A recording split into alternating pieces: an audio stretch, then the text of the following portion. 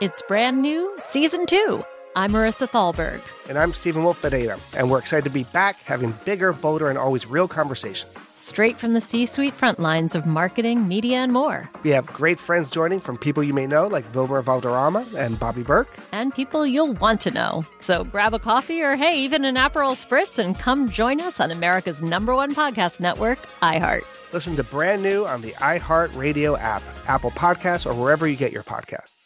Imagine you're a fly on the wall at a dinner between the Mafia, the CIA, and the KGB. That's where my new podcast begins. This is Neil Strauss, host of To Live and Die in LA, and I wanted to quickly tell you about an intense new series about a dangerous spy taught to seduce men for their secrets and sometimes their lives. From Tenderfoot TV, this is To Die For. To Die For is available now. Listen for free on the iHeartRadio app, Apple Podcasts, or wherever you get your podcasts. If you want to level up your marketing and business knowledge, look no further than the Marketing School podcast, hosted by Neil Patel and yours truly, Eric Su. It is the #1 marketing podcast on Apple and number 15 on business in the United States. Now, if you want to listen to interesting conversations with operators that have been there, done that, also with other interesting guests, then listen to Marketing School every weekday on the iHeartRadio app, Apple Podcasts, or wherever you get your podcasts. Hi there, I'm Bob Pittman, Chairman and CEO of iHeartMedia. I'm excited to announce a new season of my podcast, Math and Magic, Stories from the Frontiers of Marketing. Our guests this season show us big risk can yield big rewards. Like Rob Riley, the creative head of one of the world's leading advertising firms. I try to create environments where anybody can say anything without any judgment. Listen to a brand new season of Math and Magic on our very own iHeartRadio app, Apple Podcast, or wherever you get your podcast. Oh, hi, I'm Rachel Zoe, and my podcast, Climbing in Heels, is back and better than ever. You might know me from the Rachel Zoe Project, or perhaps from my work as a celebrity stylist. And guess what? I'm still just as obsessed with all things fashion, beauty, and business. Climbing in Heels is all about celebrating the stories of extraordinary women, and this season is here to bring you a weekly dose of glamour, inspiration, and fun. Listen to Climbing in Heels every Friday on the iHeartRadio app, Apple Podcasts, or wherever you get your podcasts. The Coin Bureau podcast is a production of iHeartRadio. He just wanted to build his thing. Yeah. He just wanted to be developing it and basically sit in front of his computer and code all day long, solve problems. And instead, he finds himself having to fire people.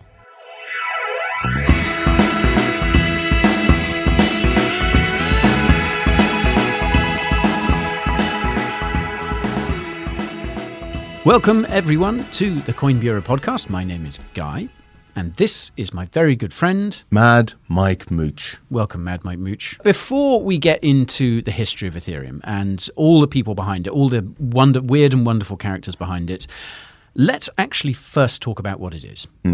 So...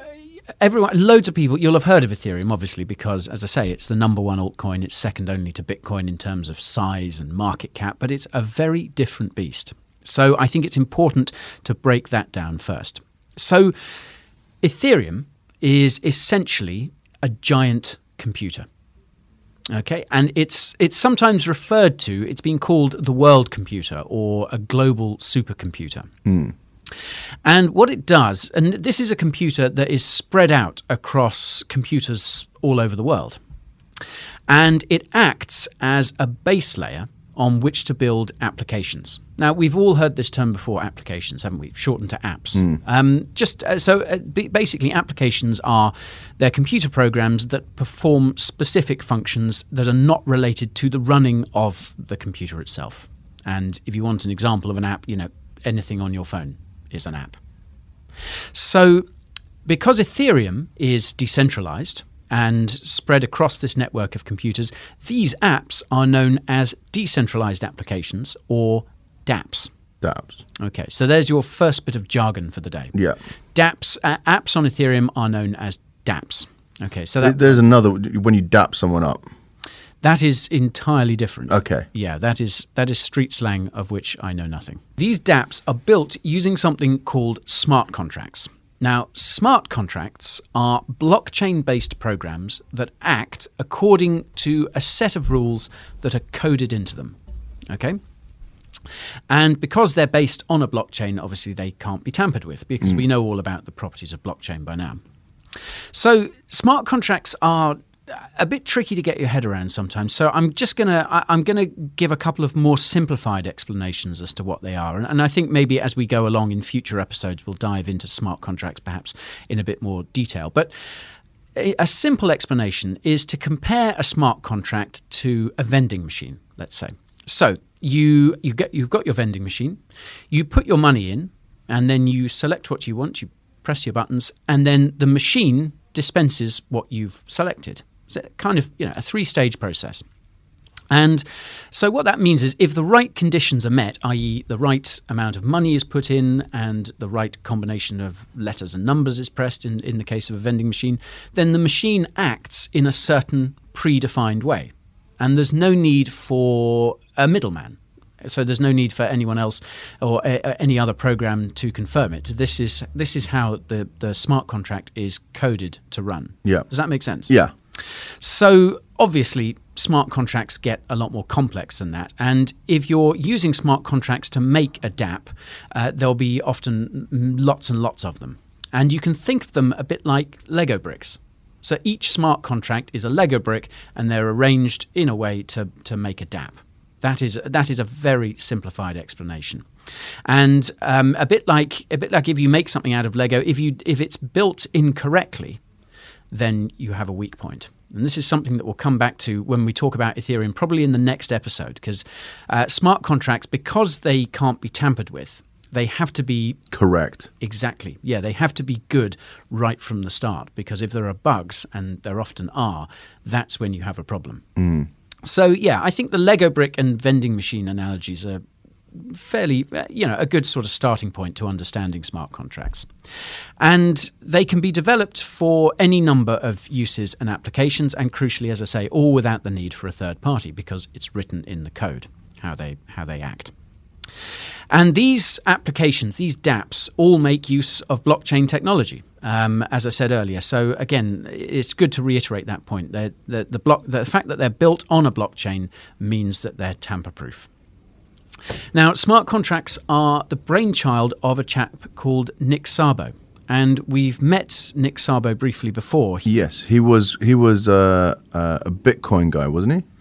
Yes. And then he was what was the terminology? A Bitcoin ultimist or something? No, was it? Or maximist. Bitcoin maxi.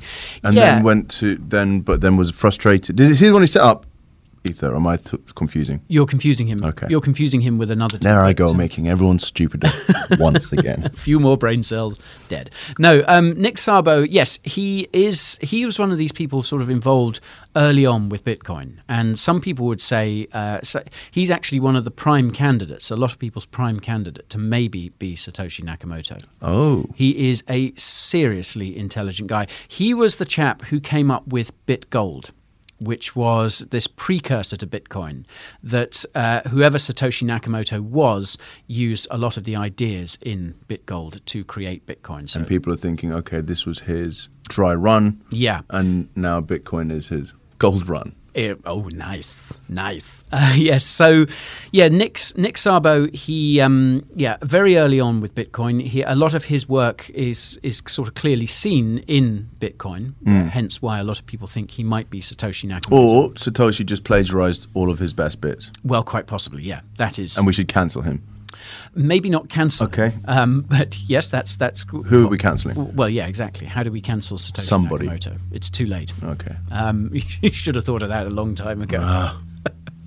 And funnily enough, one of the other reasons why people think Nick Szabo may be Satoshi is that whoever Satoshi was had a very, very strong knowledge of things like economics and history. He wasn't just a coder. He was an quite a well-rounded sort of perspective on the world. Yeah, a polymath, some would say is the term. And Nick Szabo is certainly one of those.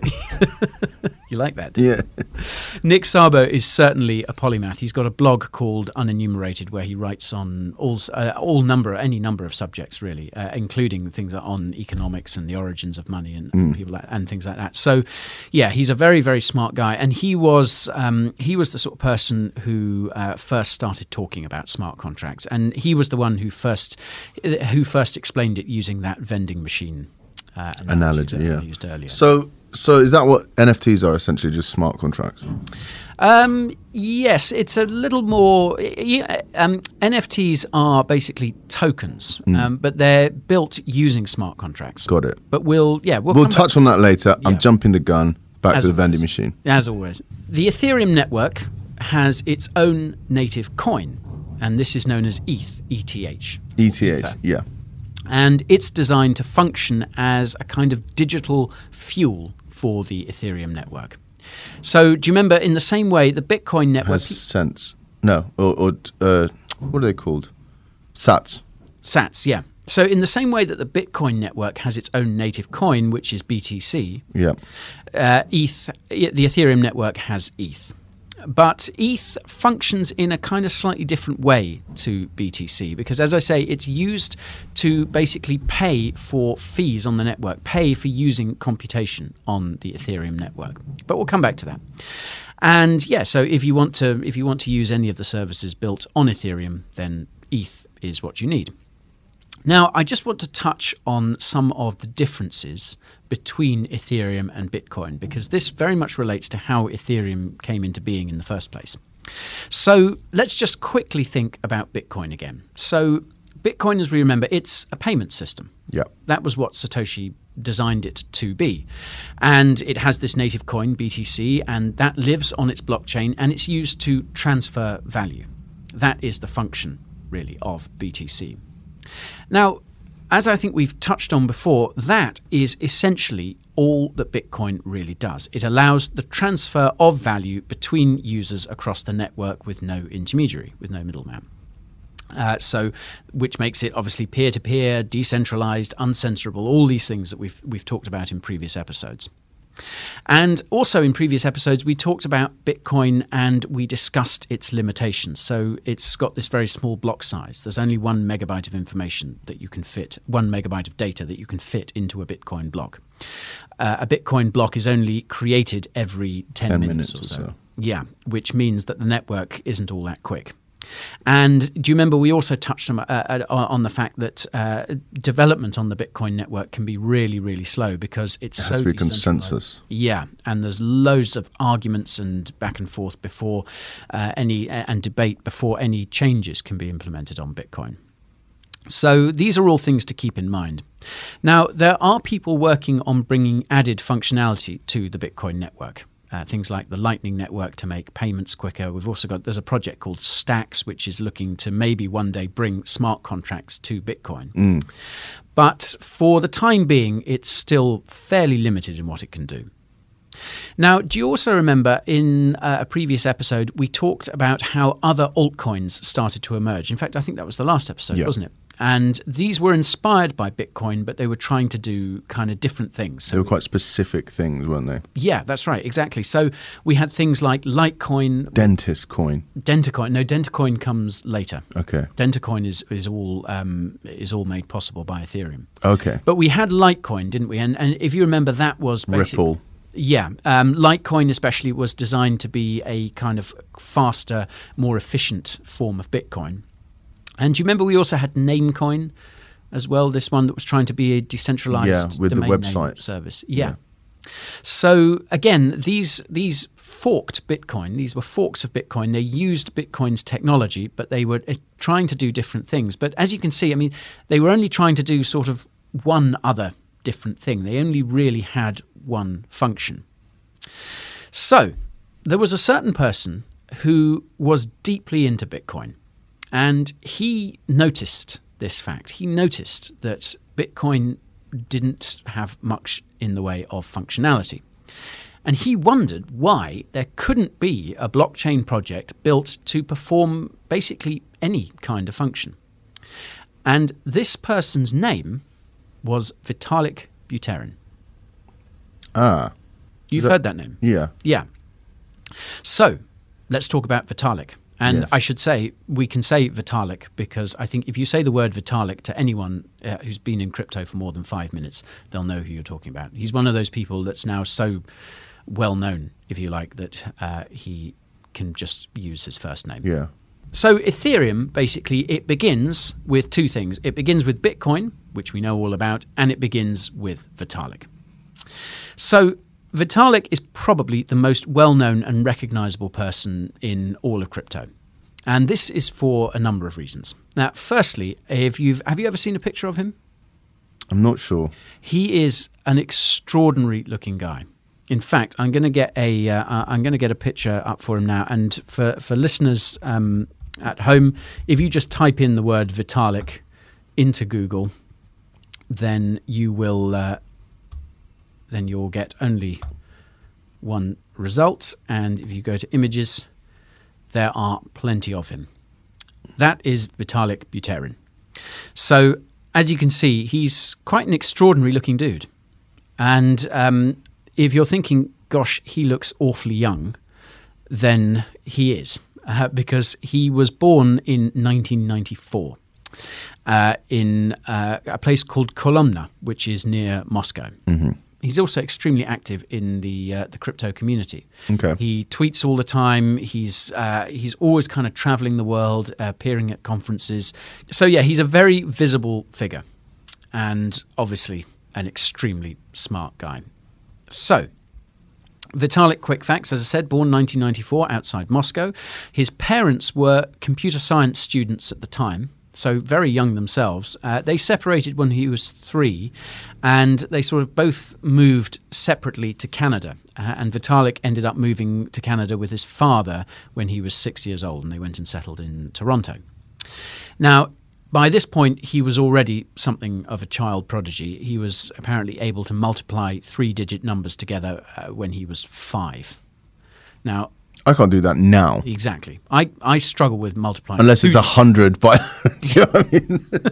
Gets calculated. Just by 50. I mean, I would struggle to multiply a lot of 2-digit numbers together. So, yeah, quite clearly he had one of those maths brain. He had a head for numbers, if you like. And he was playing a lot with computers in those early years too, which is probably the least surprising thing you've ever heard. But he was kind of developing games. He was building sort of rudimentary computer games and also playing with Excel spreadsheets. So again, this is the sort of person that we're dealing with here. And he didn't really speak properly until he was 9. He was sort of very reserved and not good with words. Very good with numbers, but not so with words. And as a result of this, he felt quite isolated when he was a child, and obviously especially at school. He was a bit of a misfit, if you like. But when he was 12, he was enrolled in a specialist school, which was sort of for very gifted pupils, much smaller class sizes and much more kind of specialized subjects. And he really found his niche here. And the experience basically allowed him to nerd out to the max, if you like. So he got into things like coding, advanced maths. He got into Dungeons and Dragons. Well, yeah, World of Warcraft, actually.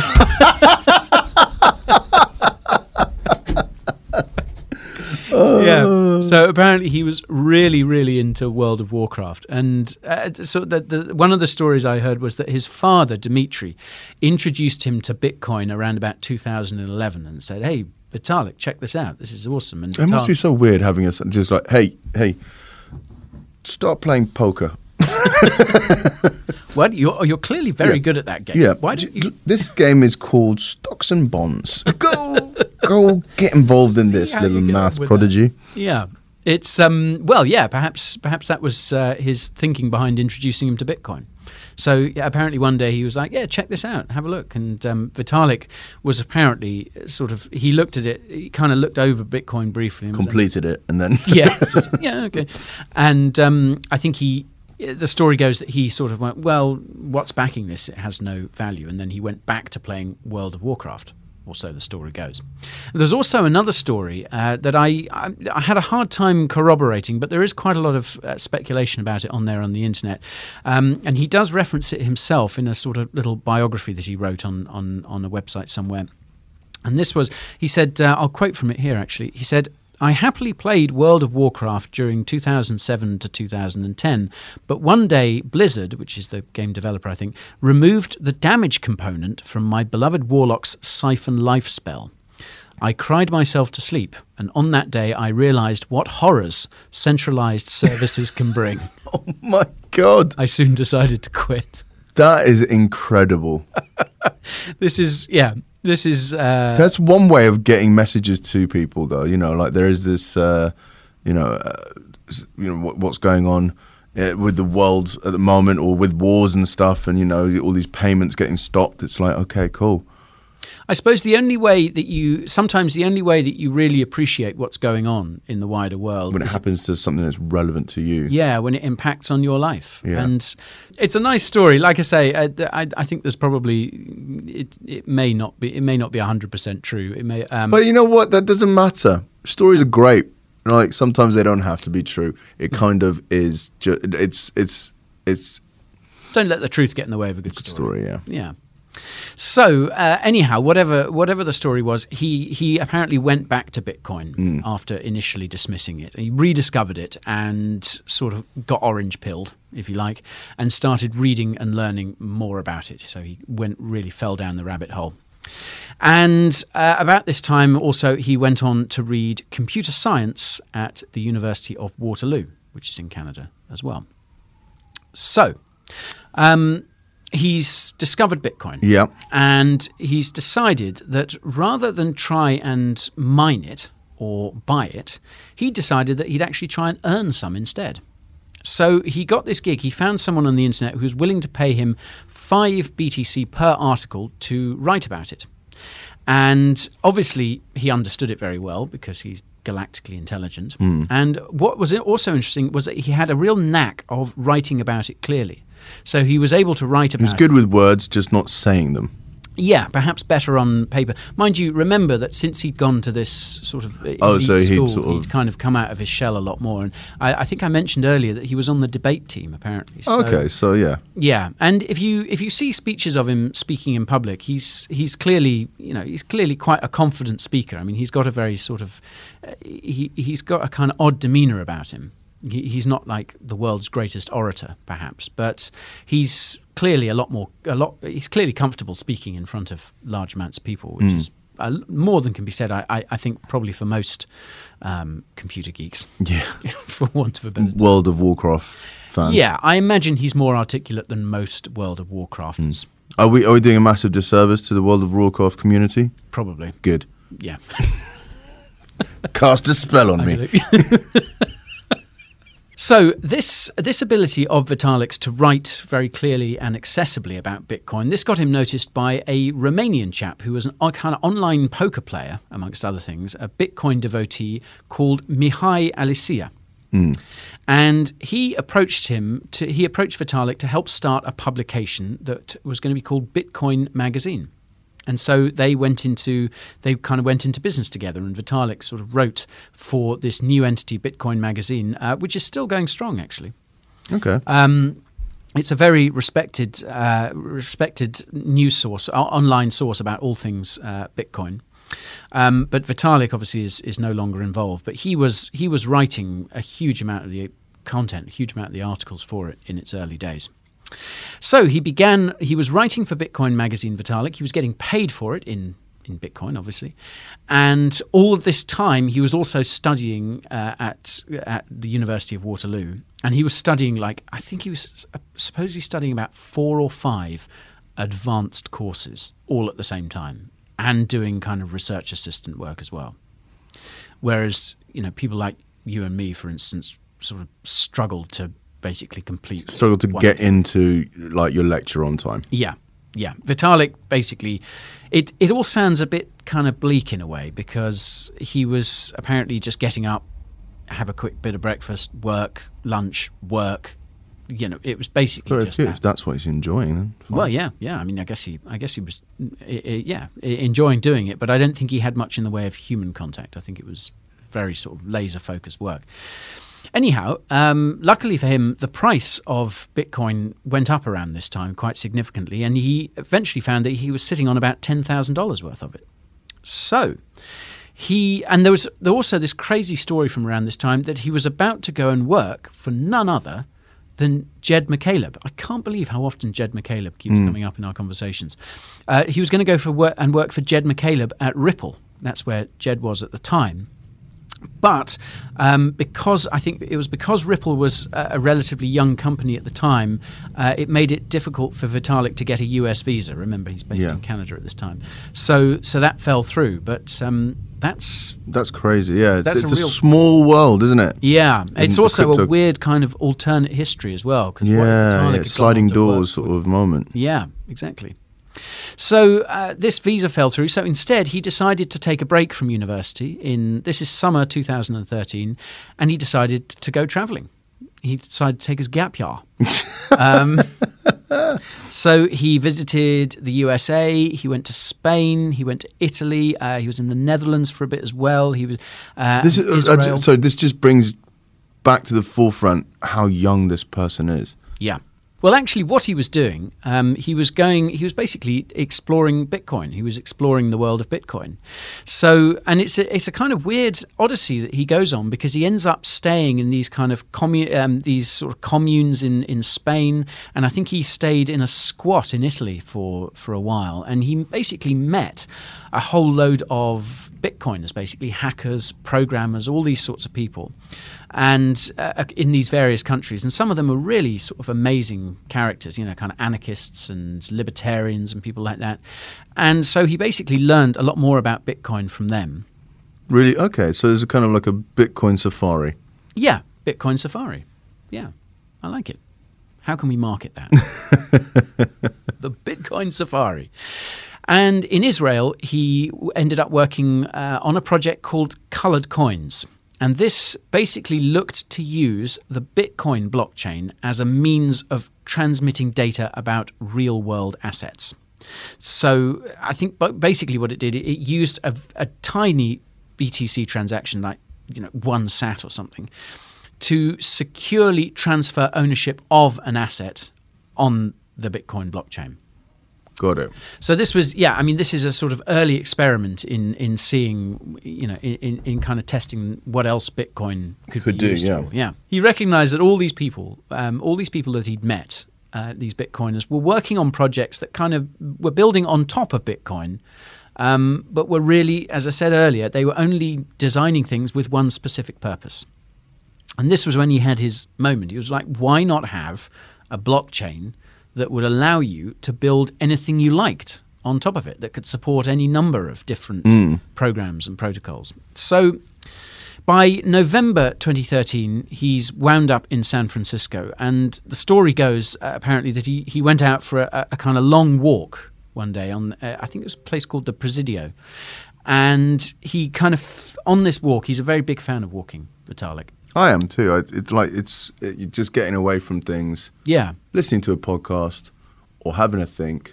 Yeah, just sort of clearing your head. Yeah. Yeah, getting out in the fresh air. Well, there's another thing that you and Vitalik have in common, along with World of Warcraft.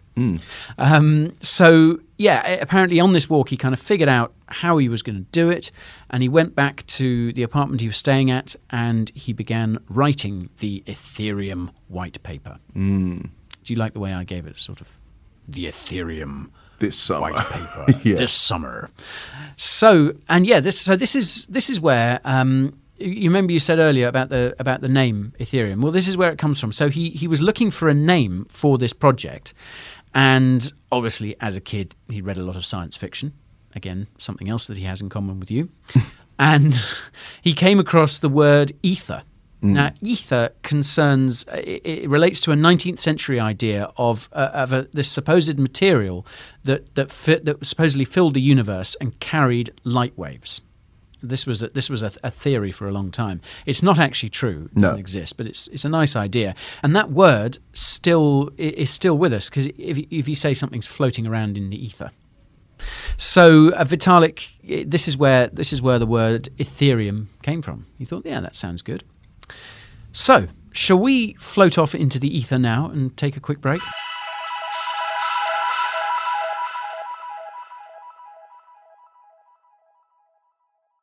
This podcast is sponsored by Cloud Optimizer. As a business owner or IT manager, are your cloud investment costs going up and you don't know why? It's time for Cloud Optimizer. As you migrate your business to the cloud, what you're spending and why you're spending it can get a little hazy. But Cloud Optimizer clears up the mystery and puts the cloud to work for you. Cloud Optimizer starts by analyzing usage patterns, right-sizing resources, leveraging discounts you may not be aware of, implementing automation, and much more. And by reducing unnecessary expenses and maximizing performance, Cloud Optimizer guarantees you a savings of 5 times what you spend for their service. As you utilize cloud-based services more and more, you don't have to lose sight or control of your spend. You can stay agile, streamline your costs, and optimize your performance, plus save significant money with Cloud Optimizer. Make the cloud work for you with Cloud Optimizer. Get a free assessment and find out how much you can save by going to cloudoptimizer.com. Go to cloudoptimizer.com for your free assessment. That's cloudoptimizer.com.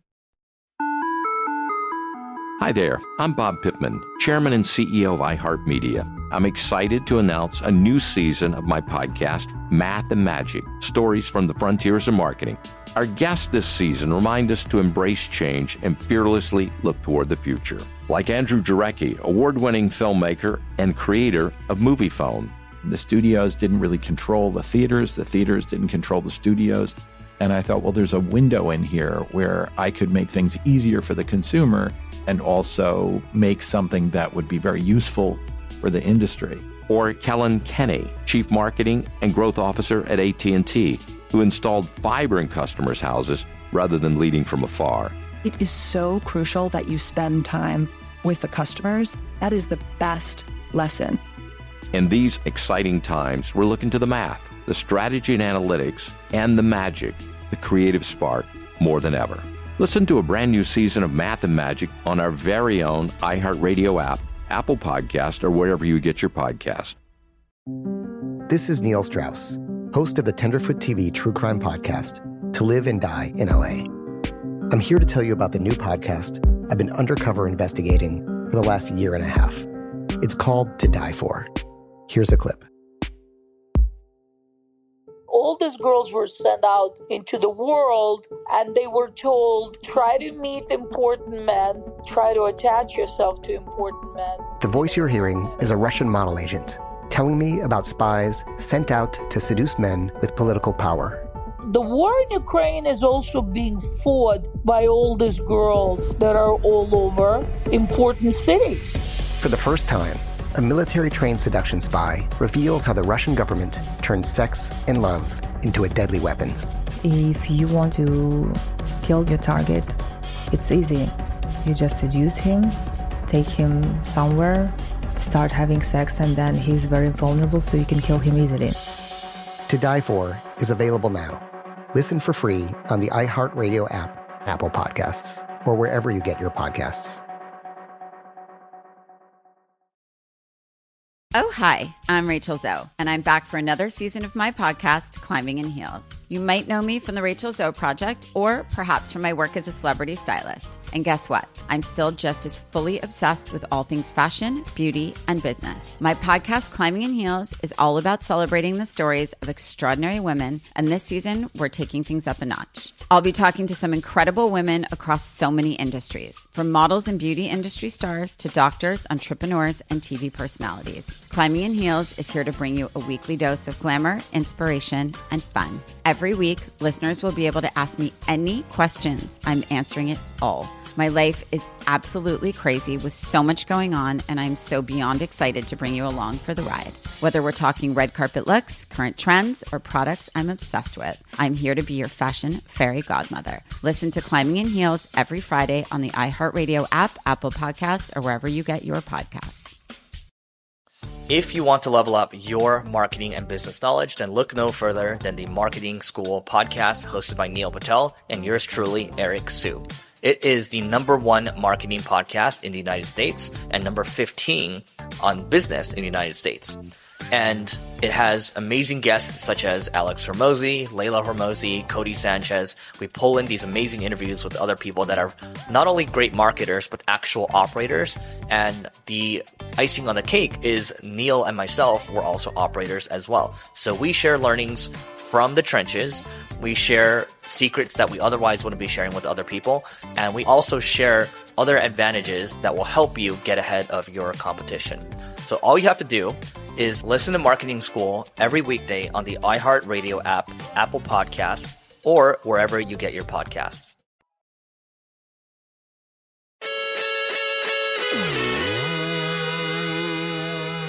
We finished that first section off. The Ethereum white paper had come into being. Vitalik had written it all down, written his idea down. So on the 27th of November 2013, Vitalik sent the Ethereum white paper out via an email to a handful of friends and acquaintances, people that he knew in the kind of Bitcoin and Virgin. His Bitcoin Safari people. Yeah, his homies, his Bitcoin homies. And let's just remember, let's just touch back on the point that at this moment in time, he was 19 years old. That's mental. It's crazy, isn't it? He had this 19. 19. One of those times you feel really grown up because you're not 18 anymore. Yeah, and you're an adult, and then you look back and you realise what a total idiot you were. Well, not Vitalik. No. Because when he was 19, he wrote the Ethereum white paper. I know. It really makes me feel stupid. Oh. Anyhow, when he sent this out, he was fully expecting it to get basically pulled to shreds because, as he kind of put it, the idea seemed so simple that he imagined that either basically someone else would have thought of it and he just hadn't noticed, or there was a really good reason why no one had come up with this idea. So he sort of sent it out and fully expected to get a ton of emails back saying you're an idiot or this is why it doesn't work. And do you remember when Satoshi first sent the Bitcoin white paper out? He only actually got 2 replies, and both of those were sort of pointing out flaws with it. So, I suppose once Bitcoin is up and running, people are a bit more on board with, this could actually work. Yeah, that's true. That's true. And at this point, obviously, Ethereum was just an idea. It was just a short white paper. Anyhow, this didn't happen. He didn't get pulled to shreds, and people basically read it and they got excited about it and they forwarded it on to others.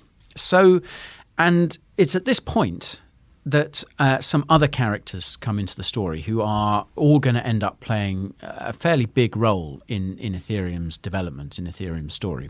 So we'll have a look at some of those now. One of the first of these people to receive Vitalik's email was a chap called Anthony D'Orio. And he is a Canadian entrepreneur.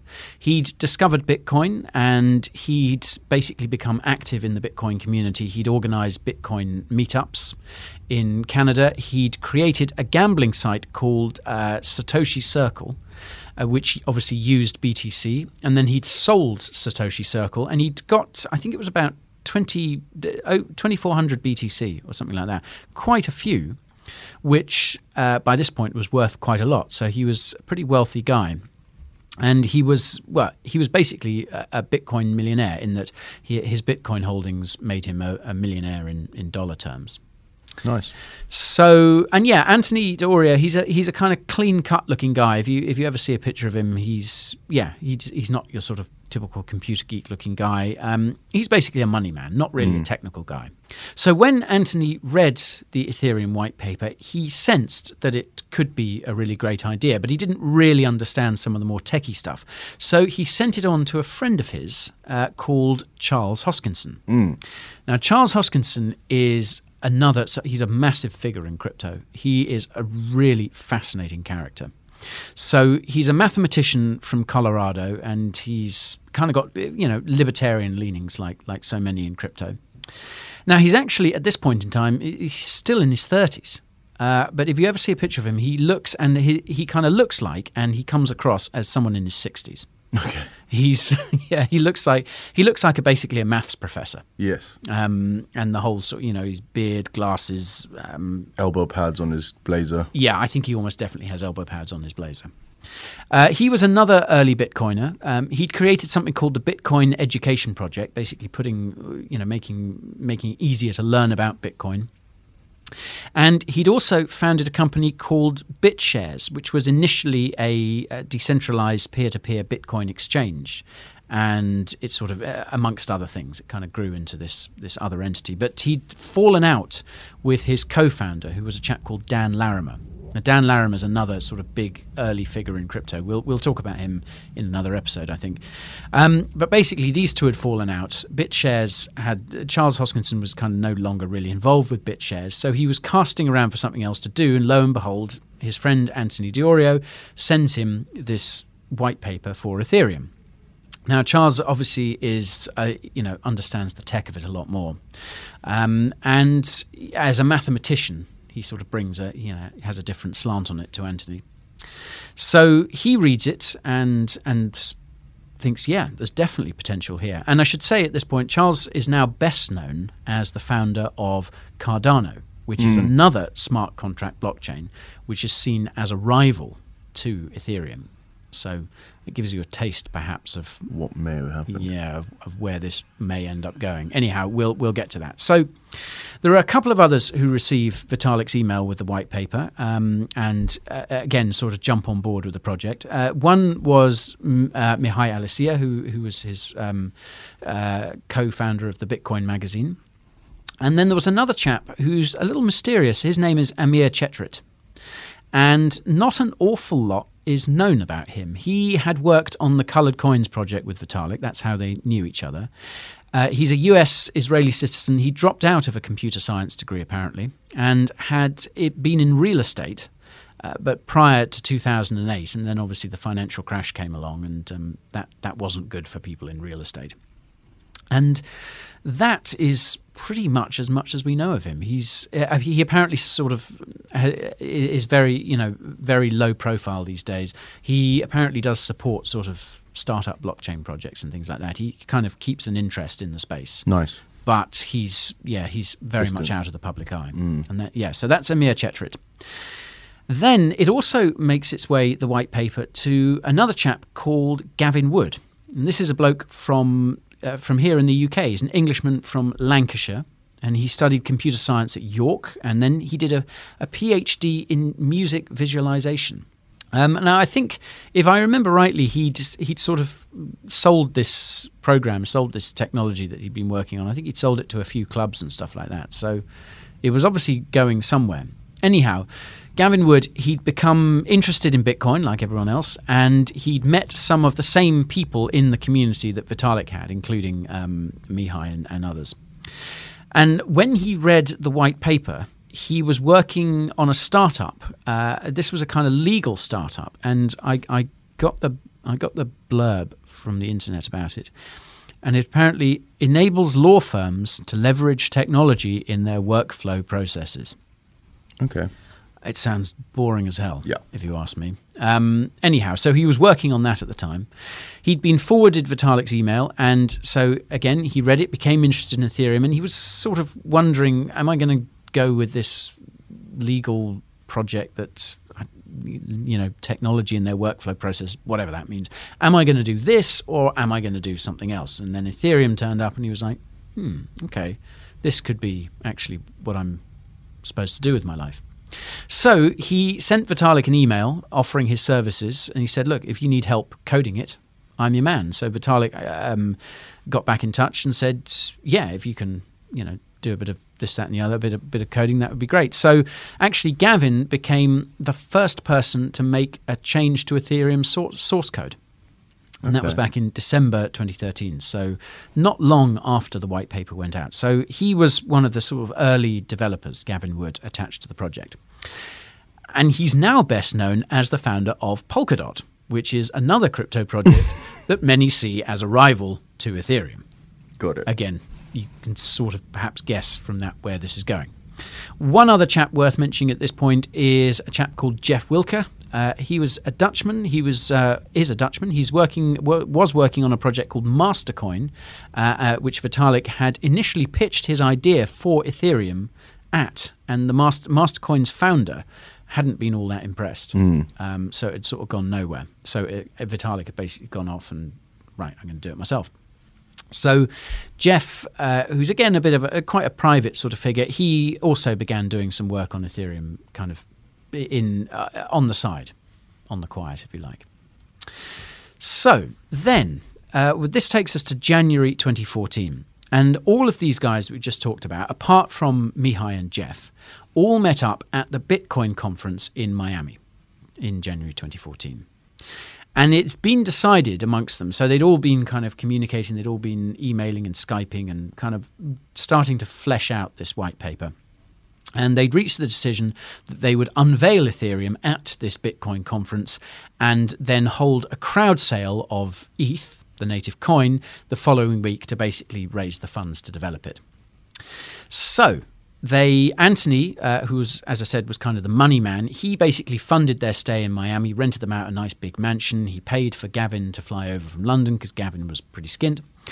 And this group all shared this mansion in Miami and basically geeked out together. Got coding, got talking about Ethereum, what they were going to do with it. And this stay in Miami is kind of a harbinger of things to come, because a lot of arguments started. Although they were doing lots of work on building Ethereum and figuring out what it was going to be and what it was going to do, there were kind of clashes of opinion, ego. Yeah, opinion and ego.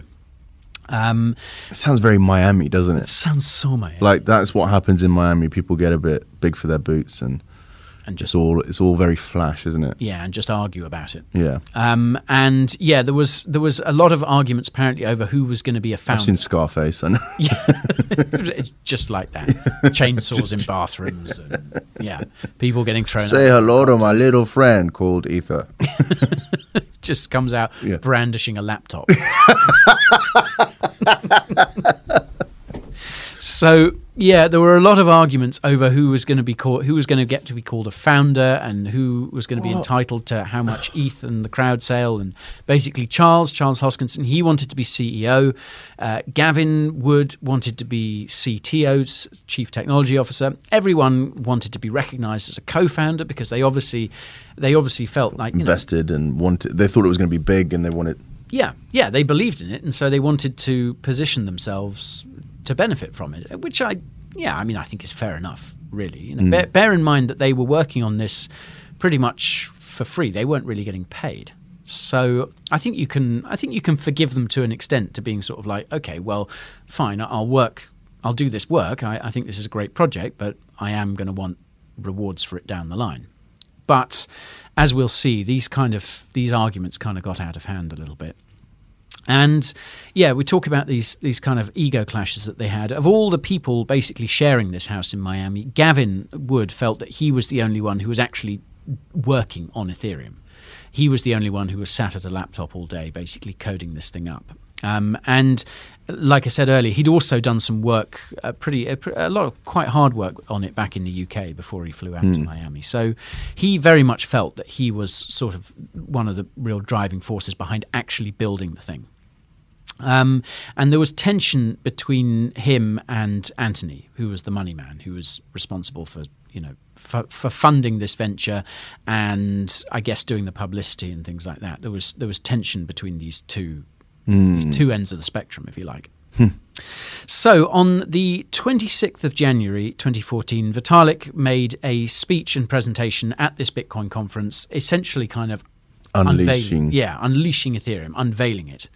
And it was really well received, especially seeing it was a Bitcoin conference. I was going to say, but I suppose this is before people got so tribal about it, maybe. Yeah, exactly. Yeah, this was before things started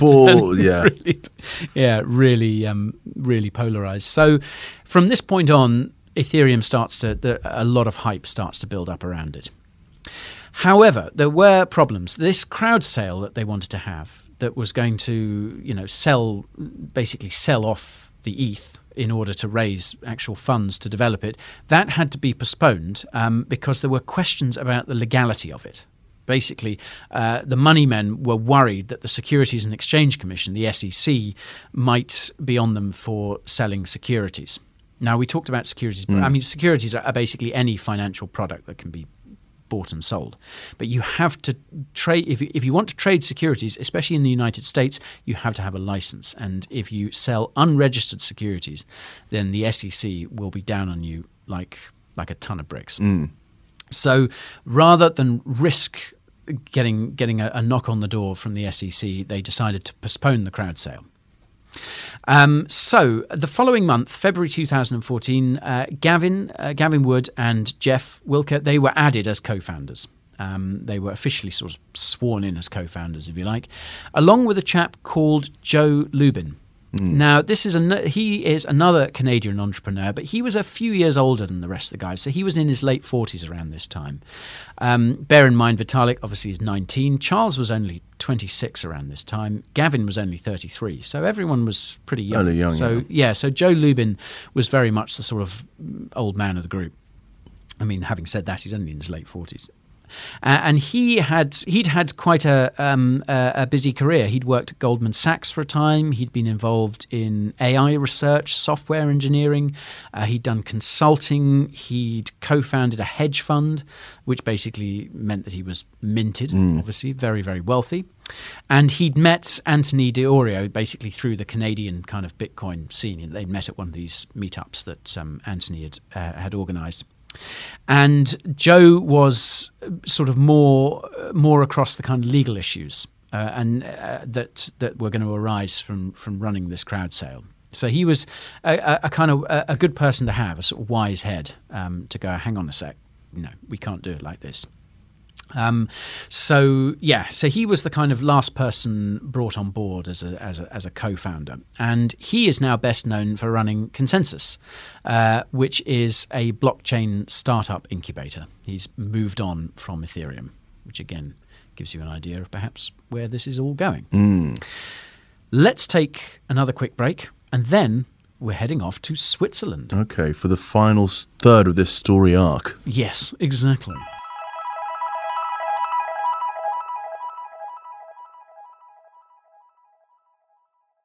This podcast is sponsored by Cloud Optimizer. As a business owner or IT manager, are your cloud investment costs going up and you don't know why? It's time for Cloud Optimizer.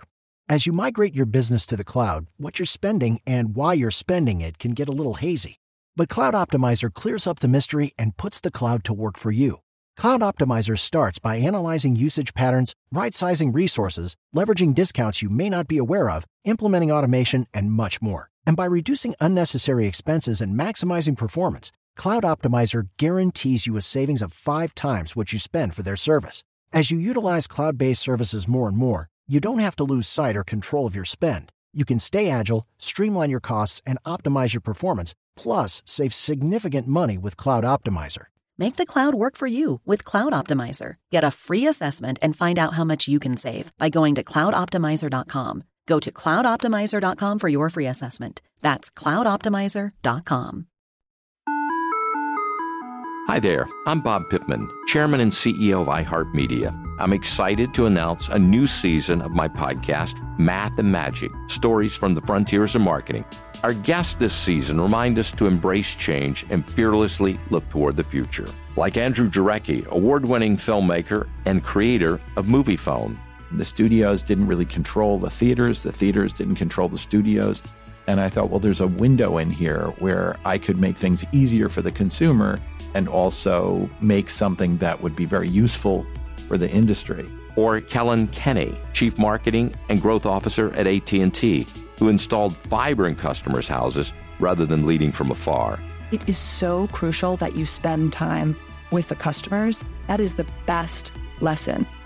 In these exciting times, we're looking to the math, the strategy and analytics, and the magic, the creative spark, more than ever. Listen to a brand new season of Math and Magic on our very own iHeartRadio app, Apple Podcast, or wherever you get your podcast. This is Neil Strauss, host of the Tenderfoot TV true crime podcast, To Live and Die in LA. I'm here to tell you about the new podcast, I've been undercover investigating for the last year and a half. It's called To Die For.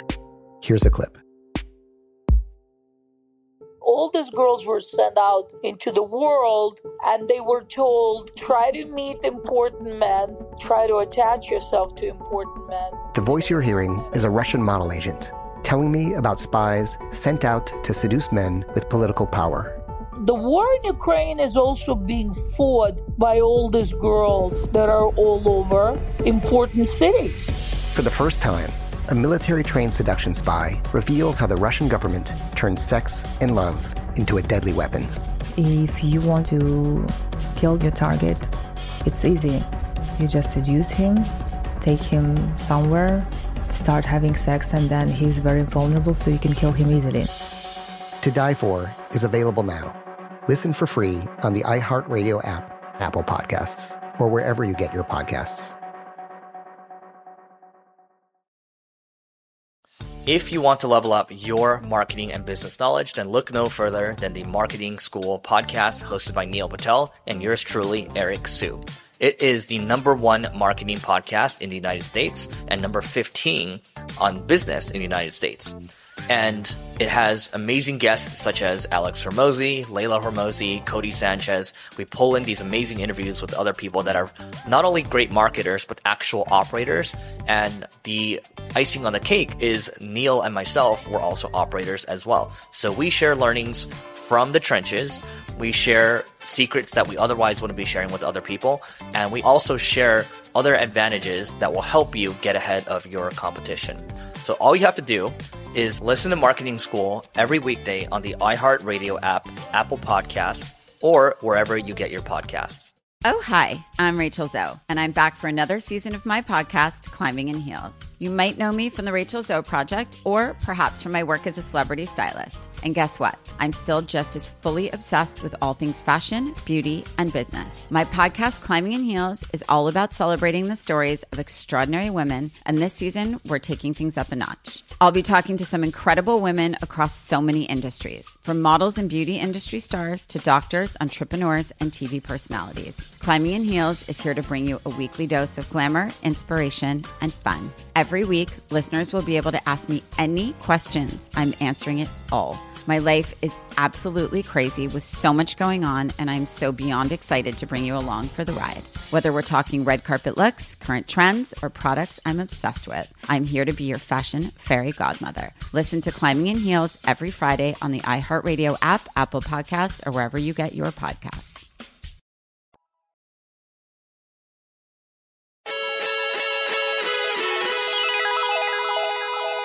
Welcome back, everyone, for part 3 of Ethereum Introduction. Ethereum Yes. Part 1. Part 3 of Part 1 of Ethereum. Yes. So, we're on our way to Switzerland. Wonderful. Because about a month after the Bitcoin conference in Miami, where Ethereum was unveiled to the world, the Ethereum team set up a base in Switzerland. Because basically favourable tax conditions for this crowd sale that they wanted to do. And yeah, I mean, the Swiss are generally a lot more chilled out about regulations and all that sort of thing. So they went over and they initially kind of bounced around between various kind of Airbnbs for a bit until eventually someone, I think it was Anthony actually, found them a big house which became known as the Spaceship because it looked like a spaceship. Okay. And this was in a place called Zug. Zug. Zug. Which is a very nice, rich area. I mean, aren't all areas of Switzerland rich? But apparently a particularly rich area, which is not far south of Zurich. Ah. So they were in the Spaceship in Zug, this big old house that they managed to rent out. And this basically became a kind of live workspace and the center of the whole Ethereum operation, basically. And there was a large crowd of people constantly kind of coming and going over the next few months. Seems to be a little pattern here with sort of technology startups. You know, when Facebook happened, didn't they get some... That's right. They had a house in Palo Alto or something. Yeah, and they just sort of all just lived, breathed the sort of... Yeah. The project. Yeah. I mean, you've got to take The Social Network, the movie, with a pinch of salt, haven't you? But apparently jumping into the swimming pool from the roof and things like that. Yeah, I don't know if they were doing this in Zug. No, I don't think there was. Zug was, I think, a bit more restrained in that. I don't think they had a swimming pool. No. For one thing. But yeah, you're right. I guess this thing of a new technology company emerging, and everyone's sort of as a team together. They kind of wake up. They're a bit more integrated into each other's lives, as opposed to just sort of a startup where people have got separate lives, more distractions, and kind of And so there was a large crowd of people coming and going all the time from the spaceship. And this included the likes of Mihai and his girlfriend Roxana. Then we had Anthony, Charles, Gavin, Vitalik, as well as a whole load of other kind of engineers and developers and designers and people's assistants and all these sorts of people. It was a kind of constantly changing cast of characters. Although I think those people I mentioned by name earlier were kind of fixtures for most of it. But sometimes they'd go off for conferences or various other trips abroad. So it was all, but it sounds like a real kind of pressure cooker environment because, as you can imagine, all these people living and working together. And they really were crammed in. I mean, this was a big old house, but they were all kind of sleeping on mattresses on the floor, several people to a room. A couple would have to sort of be on one mattress in the same room as someone else. As you can imagine, it all got a bit pressurized, and they apparently let off steam. They would watch Game of Thrones. That was a favourite of theirs. They would have barbecues, and they would go on bike rides. Nice. So, not quite throwing themselves into the swimming pool from the roof, but then, as I say, I don't think they had a swimming pool. Now, this sort of time, I want to shout out a particularly good book on this subject. There are two really great books on Ethereum and that talk a lot about these early days. One is one by Camilla Russo called The Infinite Machine. And then another more recent one is a book by Laura Shin, who is another crypto podcaster and journalist and writer. Her book is called The Cryptopians. And again, it focuses on the early days of Ethereum. And Laura Shin conducted a whole load of interviews that I got to talk to her about, actually. I met her in London a couple of weeks ago. Nice. Yeah. And we were talking about the book. And this period, like people's kind of egos and what they got up to in the house kind of really sort of surfaced. And I mean, Charles Hoskinson in particular apparently kind of pissed a lot of people off and supposedly talked quite a lot of bullshit, which is obviously contested. Again, there was this real kind of clash of egos, and some people just really didn't get along. And I think also because they were trying to build this thing. They were kind of breaking new ground. Something like this hadn't really been done before. So everyone was still kind of fighting their particular corner and trying to do their particular work, but also wanting the kind of recognition for what they were doing. And this tension over who had what role and who was doing the actual work, it just got kind of worse and worse. And what they ended up with was, I guess, a kind of general split between the techie and creative people. So the likes of Gavin Wood, Jeff, who was sort of there occasionally, Mihai, people like that. And then the kind of management and money types, which are the likes of Charles, Anthony, Amir, and Joe. So, and then you had Vitalik kind of caught in the middle as the sort of, the godhead, if you like. And really, I mean, all he wanted to do, I think, was just build this thing. But obviously, because he was the figurehead, he was, the public face of it to a large extent as well. So the techie ones, the likes of Gavin and Jeff, felt that they were the ones who were actually doing the work of building Ethereum. And the others they couldn't really see what they were contributing. They would go to conferences or they would do interviews to promote it and stuff. But actually, the actual work of coding this thing, which was a huge job, the tech guys felt that was what they were doing, and they were the ones making the real contribution to Ethereum. And Gavin was the one who actually wrote the Ethereum yellow paper. Now, the yellow paper is a fairly common term, especially in crypto and elsewhere. A yellow paper basically enlarges on a white paper, but goes into more technical detail. So the white paper is generally just a kind of synopsis. Headline. Yeah, it might go into the tech a little bit, but really it should just be a general overview, the white paper, of what the project is, and then you kind of get into the nitty-gritty of it in the yellow paper. And as I say, Gavin is the one who actually wrote Ethereum's yellow paper.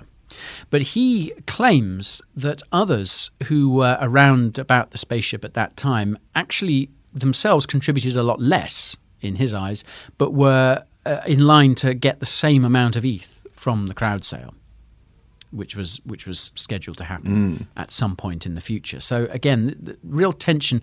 I guess it all came down to money, really. I think also recognition, isn't it? It's money and recognition. Yeah, fair enough. Yeah. But that recognition is rewarded in money. Because the more recognition you get, really, the more money you get. Yeah. But no, I think, let's not do these guys too much of a disservice. I mean, obviously, they need money because they need money to work. Oh, you want to do them a disservice? Let's serve everyone. Let's character assassinate every single one of them.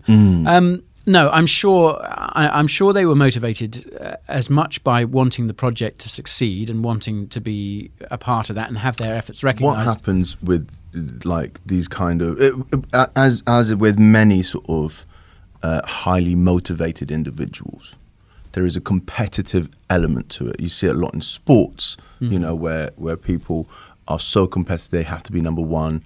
You see a lot in like business as well, you know, and sometimes when you get a lot of these characters together, they have an inflated ego or confidence in themselves, and they may not recognize everything that is happening because they are so necessarily narcissistical.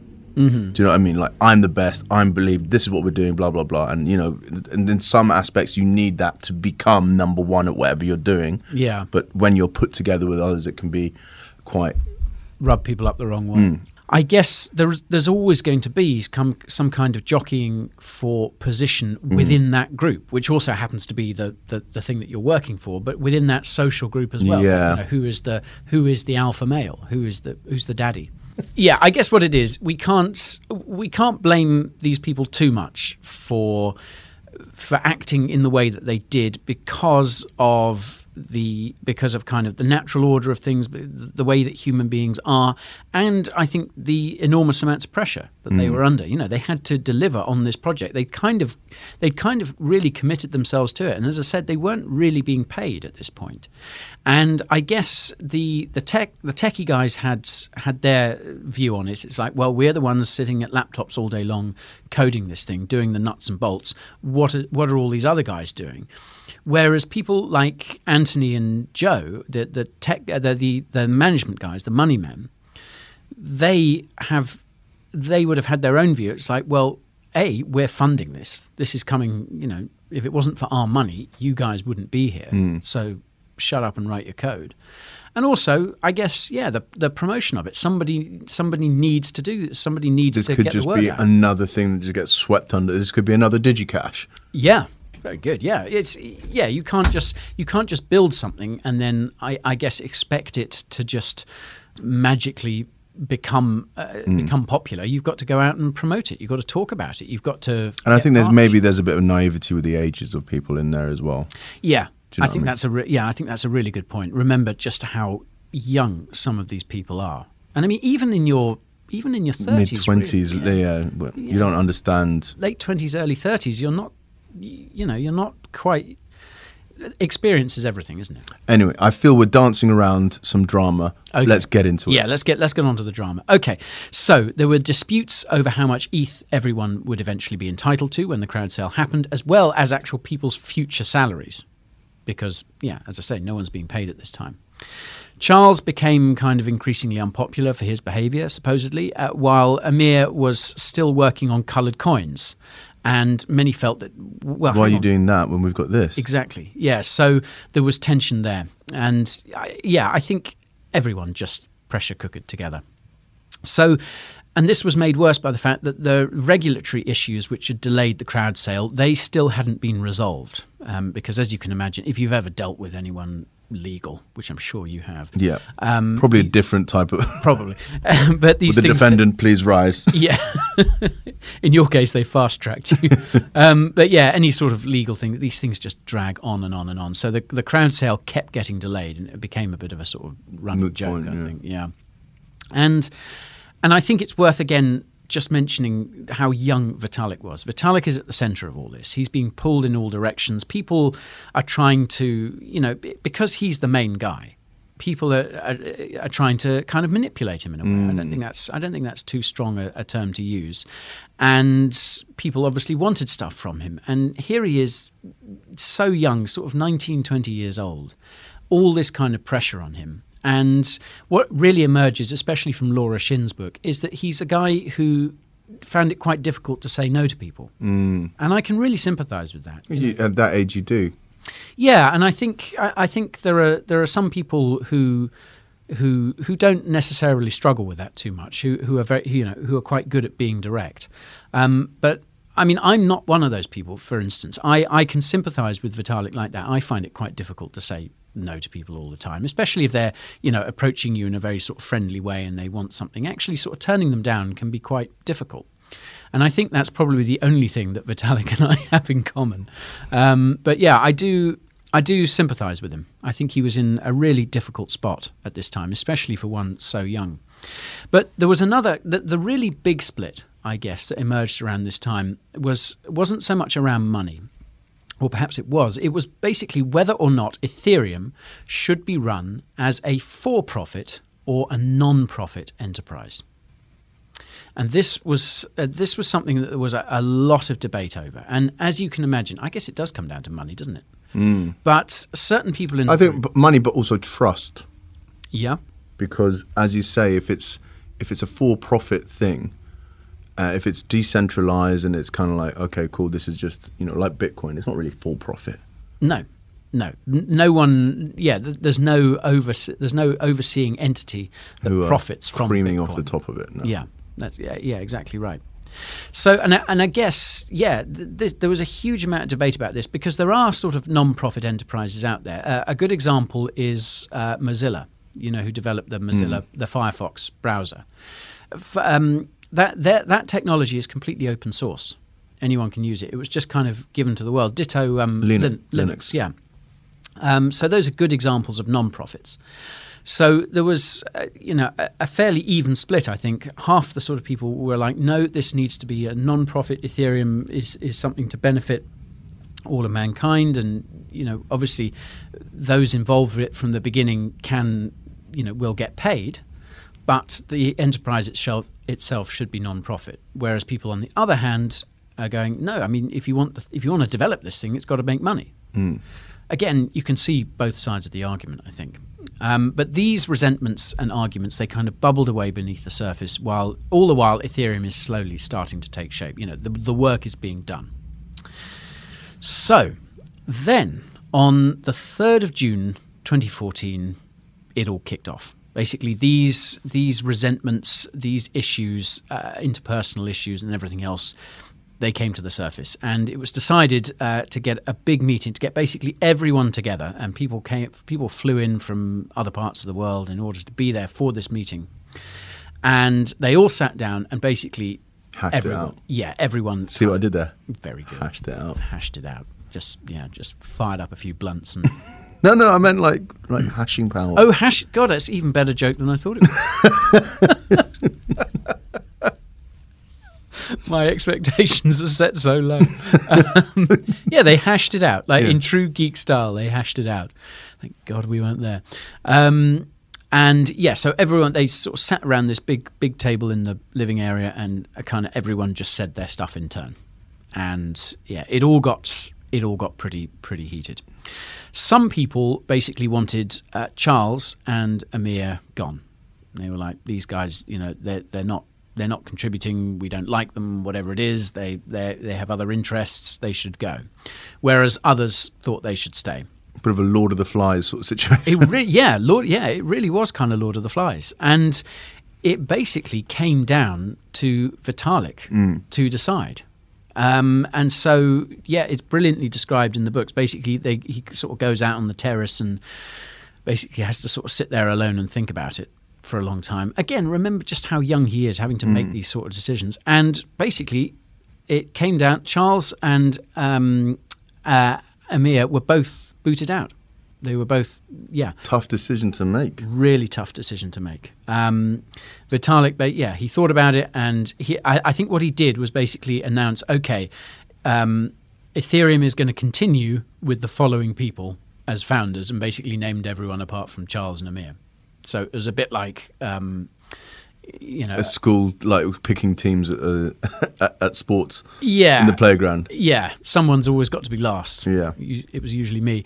Or I was trying to think one of those horrible sort of TV talent show auditions. It's like, yes, the following people will be coming to London. Stand up. All the people sitting down, you're no longer wanted. Yeah, exactly. Welcome to Dumpsville, population you. So yeah, he apparently announced... Amir today, God tomorrow. I bet he wished he'd got that in. So Charles and Amir were gone, and Vitalik also announced that Ethereum was going to be a non-profit open source project. The decision was taken. And I think he really stepped up. Yeah. I mean, I don't think he wanted to, but he stepped up when he had to. And this later became known as the Red Wedding, or kind of Game of Thrones Day, because and as I said earlier, they were all kind of pretty into Game of Thrones. And it sounds like it was a real ordeal, especially for Vitalik, but I think for everyone really, because it's a stressful, emotional thing to do, especially when people. Did they not get any sort of remuneration? No, they did actually. They did. So although they were no longer involved with Ethereum, I think Vitalik also announced at the same time that they would also keep their allocations. So they did get paid, but they were no longer involved with the project. They were no longer able to influence it in any way. But I think money wise, they both did okay. And so after this ordeal, Vitalik wrote an email to his to sort of family and friends and complaining about this situation that he found himself in. There's a good quote from it which I'll read out, because again I think this really kind of says a lot about him and the position he was in. He wrote I was thinking that I'd pass off the hard organizational work to a competent team of people so that I could focus on writing code and solving difficult but fun challenges of crypto economics. But now it turns out that I have to be the one to keep the ship even pulled together in the first place. And I really sympathize with him there. This was a guy, he just wanted to build his thing. Yeah. He just wanted to be developing it, and basically sit in front of his computer and code all day long and solve problems. And instead, he finds himself having to fire people and manage and micromanage and be a CEO and stuff. And again, I think that must have been tough for him. That's the sort of thing that for the right sort of person, that's no problem. Some people have no problem going, right, you don't measure up, you're fired. But I think to be able to do both is pretty impressive. Yeah, because you're either a creative or a manager. Yeah, if you're both, it's kind of it's tough to do that. Yeah. You very rarely get that.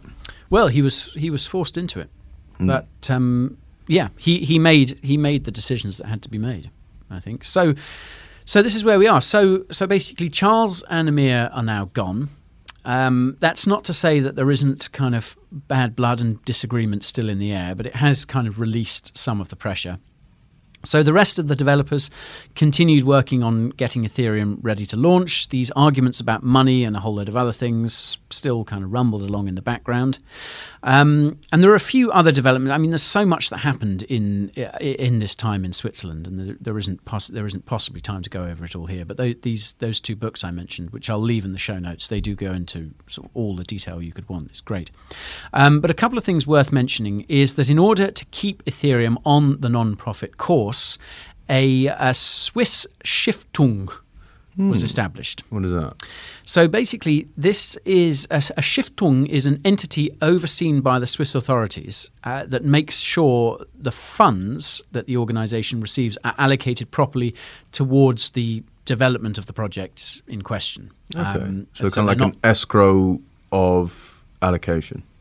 Yeah, I guess so. Yeah, it's basically designed to make sure that that the income funds the project rather than just get skimmed off as profits. Obviously people need to get paid and all that sort of stuff, but they're a bit more meticulous with it, saying, okay, cool, this is a thing, we can put that back into it. Yeah. Okay. And this was a necessary step. This was a kind of necessary legal step that had to be taken in order for this crowd sale to finally go ahead. And it wasn't until July the 22nd, 2014, that the crowd sale actually kicked off. And this was after, obviously, the Stiftung had to be established. There was a ton of legal discussion going on behind the scenes, which is far too boring to go into here. But yeah, eventually the crowd sale happened. And it lasted 42 days. Now, this is where you realize again what a bunch of geeks we're dealing with here. It lasted 42 days because 42 is from The Hitchhiker's Guide to the Galaxy. It's the answer to the ultimate question of life, the universe, and everything. 42. 42. So like, yeah, it's got to be 42 days because we all love The Hitchhiker's Guide to the Galaxy. Geek out to the max.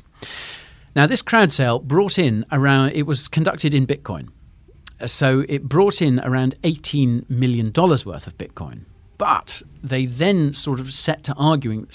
Half the people were like, right, we should sell this Bitcoin now and change it into fiat so as we can pay people and cover all the costs of running this organization. Obviously, these costs are going up all the time. And other people, especially Joe Lubin, who was sort of the money man, he had his hands on the purse strings. He was like, no, we can't convert it yet. We need to sell it. It might go up. There were all sorts of other implications.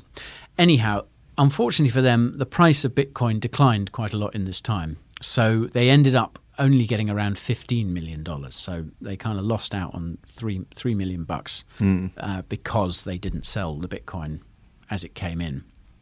And then finally, after a load more internal strife, more kind of arguments and stuff, Ethereum officially launched on the 30th of July 2015, which I think is a good point to kind of bring this episode to a close. So I just want to, just to sort of round it off. I mean, so it basically took from Vitalik having this idea of this platform on which this blockchain platform on which you could build anything that wouldn't just be for one particular purpose. The uses are endless. Yeah, they really are. So it took about 2 years for this initial idea to actually become a real thing. And all these clashes of personalities, there was a lot of greed involved. I don't think you can get away from that. And the fact that they were all trying to, as I said, do something that hadn't really been done before, I think these are all factors in why it took so long. It sounds nightmarish at points, but I think it must have also been pretty cool at times, when things were going well and when people had managed to stop arguing for 5 minutes. It must have been quite cool to be there and building this thing. And yeah, I'm not sure cool. No, I think that interesting. Interesting, yeah. Yeah. Fascinating. Cool if that's your sort of thing. Cool maybe I'm being a bit uncool. I mean, yeah. I mean, people like us, we're just so on another planet cool. We can't look down on these mere mortals who are building Ethereum. But yeah, so there we are. As I say, end of July 2015, Ethereum finally launches into the world. And there is, I can tell you, a lot more fun in store for Ethereum from this point on, which we will start to look at next week. So next week, we'll dig a little more into Ethereum's history. But I also want to start looking at some of the things that it makes possible, some of the things that Ethereum basically brought to the crypto space, which is the really important stuff to know about Ethereum. But again, like I said earlier, I think the history of it is so fascinating. All these characters, and we'll see more of a lot of these people as we go along. And of course, a lot of them, especially the likes of Vitalik, Charles Hoskinson, Gavin Wood, are still really big names in the crypto space. And what happened to Amir? Amir and the other guy, Charlie. Charlie Hodgkins? Charles Hoskinson. So he's the CEO of Cardano. Oh yeah, that was it. And then there's the other one, Polkadot or something. Yes, Gavin Wood is Polkadot. So those are kind of two rival platforms for Ethereum. But Amir, what do we know about him? Amir Chetrit, like I said, he's the most mysterious of the bunch. I think he now he basically took his money and kind of faded into the background. He's probably having a very nice time. He's probably on a yacht, not listening to this. Yeah, having a nice cup of tea. Nice. I hope so for his sake. That would be great, wouldn't it? And yeah, I mean, everyone is kind of still involved in crypto to some extent or other. But yeah, I guess the sort of big three that emerge from this are Vitalik, obviously, and Charles Hoskinson and Gavin Wood. But there's a lot more to come from those guys next time. Thank you so much for listening to the Coin Bureau podcast. If you'd like to learn more about cryptocurrency, you can visit our YouTube channel at youtube.com/Coin Bureau. You can also go to coinbureau.com for loads more information about all things crypto. You can follow me on Twitter at Coin Bureau, all one word, and I'm also active on TikTok and Instagram as well. First of all, it's not thank you for listening. You're welcome for great content, yeah? Like, this is free. And they're learning about a fairly great topic in a non-boring way. If you'd like to visit me and hear more about me, go to Moochabout, MOOCHABOUT, or else.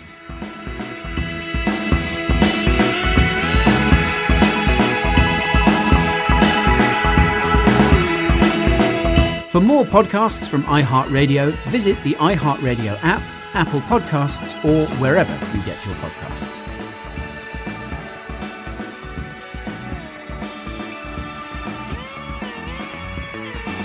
The Coin Bureau podcast is a production of iHeartRadio.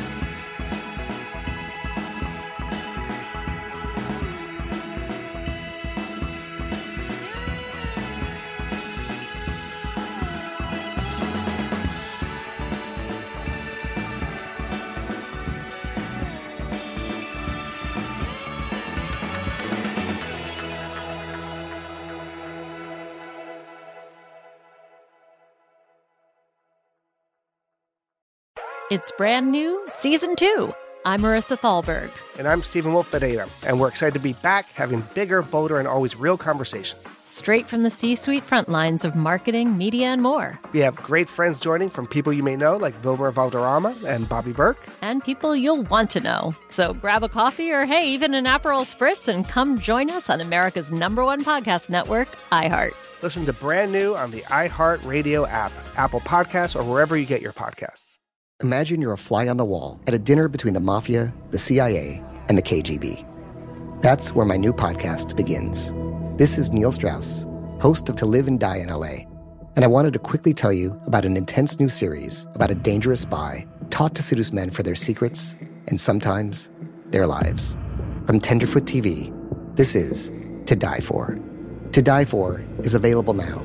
Listen for free on the iHeartRadio app, Apple Podcasts, or wherever you get your podcasts. If you want to level up your marketing and business knowledge, look no further than the Marketing School podcast, hosted by Neil Patel and yours truly, Eric Su. It is the #1 marketing podcast on Apple and number 15 on business in the United States. Now, if you want to listen to interesting conversations with operators that have been there, done that, also with other interesting guests, then listen to Marketing School every weekday on the iHeartRadio app, Apple Podcasts, or wherever you get your podcasts. Hi there, I'm Bob Pittman, Chairman and CEO of iHeartMedia. I'm excited to announce a new season of my podcast, Math and Magic, Stories from the Frontiers of Marketing. Our guests this season show us big risk can yield big rewards. Like Rob Riley, the creative head of one of the world's leading advertising firms. I try to create environments where anybody can say anything without any judgment. Listen to a brand new season of Math and Magic on our very own iHeartRadio app, Apple Podcast, or wherever you get your podcast. Oh, hi, I'm Rachel Zoe, and my podcast, Climbing in Heels, is back and better than ever. You might know me from the Rachel Zoe Project, or perhaps from my work as a celebrity stylist. And guess what? I'm still just as obsessed with all things fashion, beauty, and business. Climbing in Heels is all about celebrating the stories of extraordinary women, and this season is here to bring you a weekly dose of glamour, inspiration, and fun. Listen to Climbing in Heels every Friday on the iHeartRadio app, Apple Podcasts, or wherever you get your podcasts.